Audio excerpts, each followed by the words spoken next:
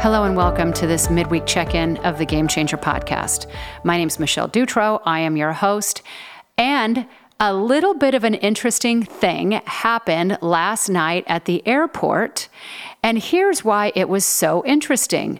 The fact that it hit this little event that happened last night in between two podcast episodes that highlight exactly what went on. So if you didn't catch Monday's, so that this story makes a little bit more sense, Monday's episode was about what it takes to stay fired up. What does it take to really stay engaged, to feel that your talents and your skills are being utilized to their fullest extent? And like I said, to not just be present, but really being fired up in whatever it is that you're doing. Now imagine next Monday coming up is with somebody who has a company that has just been started called the Comfort Killers.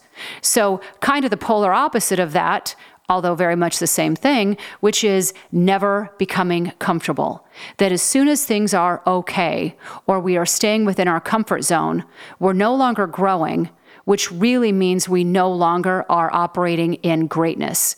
We're operating in okayness.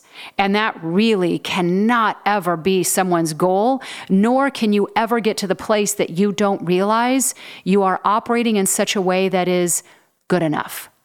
So here we find ourselves in the middle of these two episodes, what it takes to stay fired up and what it takes to never get comfortable, or like I said, the good enough syndrome.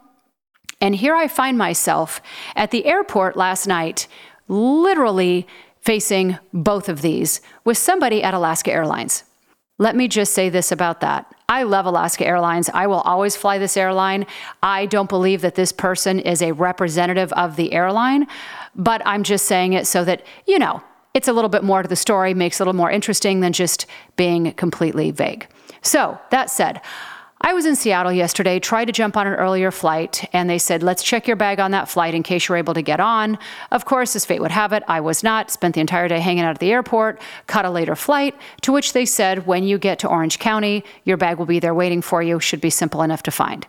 Sure enough, I get there at about 9 o'clock last night and follow the signs around, have to ask a couple people. I finally find this one very long hallway with a sign that says Alaska Airlines baggage with an arrow on it.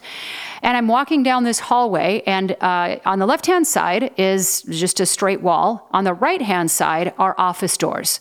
Middle of this hallway is a trolley cart with luggage on it. All right, seems simple enough. I go trekking down this hallway with my purse and my laptop bag, both of which weigh about 50 pounds each. Get up to this trolley cart, set those bags down, look around. Nope, my bag is not there. So I back up to the first door that I had passed and said, hey, is this the area where all of the baggage is that maybe came in on an earlier flight? And the guy waves forward and said, yes, it should all be down there. So I walk back up again, look again, nothing. I lean into the next door because this the baggage trolley is blocking this entrance to this office. Lean in, see a guy sitting at the computer, and I said, hey, excuse me, is there other baggage other than what's here because my bag is not on this? He doesn't even look up from the computer, just picks up his hand, points his fingers forward as though, look ahead of this trolley. So I thought, all right, well, maybe this guy's just not top in the world of communication. I lean around the trolley. Sure enough, there's my bag. So I said, yep, you're right. It's right there. This trolley cart, however, is in the way. Now, let's keep in mind this trolley cart is on wheels. This is not that complicated of an endeavor. We could wheel this cart into the office. I can get my bag, wheel it back out. We're done. No, that's maybe what someone does if they're even remotely fired up about their job, or they're even remotely not interested in staying comfortable. Well, this guy clearly does not listen to any of my podcasts, at least not yet. So anyhow, at this point, he says, yes, if your bag is on the other side, you are going to need to walk around to get it. And I said, wait, hang on a second. This cart's on wheels. Are you telling me right now we can't just push this cart out of the way so I can get my bag? And he looks me square in the eyes and says, what I'm telling you is you're going to need to walk back down this hall, around baggage claim, to the other end of the hall, come down from that side, and get your bag. And I thought, all right, you know what? I'm going to play this game. I'm going to play your game. I don't know what is going on around here, but all right, fair enough. So that's exactly what I did. Back down the hall, around baggage claim, other end of the hall, there's my bag. Set my bags down, lean in again, and I said, okay, now are you telling me that now that I'm here with my bag, I've got to reverse process this whole thing in order to get out of this airport, that you're truly not going to move this cart out of the way so I can get past? And he looks at me one more time and said, yeah, that's exactly what I'm telling you. And I thought, all right, what really happened here? So the bags are still on the ground.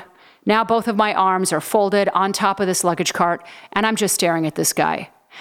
And I'm staring at this guy to the point that I don't know why at this point he hasn't already called security on me, because I'm sure at this point the whole thing became beyond very weird. But I'm staring at this guy thinking about these 2 podcasts, thinking, what happened? You know, what happened when you first interviewed for this job? And I have got to believe Alaska Airlines in their interview process somewhere says, hey, what do you think the definition of customer service is to you? What does that mean? How would you define that? I can't believe this guy ever got hired in this job by saying, well, let me give you an example. Let's say it's late one night, someone needs to get their bag, there's a trolley in the way. Here's what I'm going to do. I'm going to tell them to walk all the way around the stinking building to get their bag. Because what I'm not going to do is get up off my chair, move the trolley out of the way so that they can get their bag. I'm not doing that. No, I'm not. I'm tired. I've had a long shift. And here's what I'm not going to do. Go out of my way for someone at any cost. Well, perfect, sir. You're hired. No, I can't believe that happened. So at some point, this guy actually wanted this job.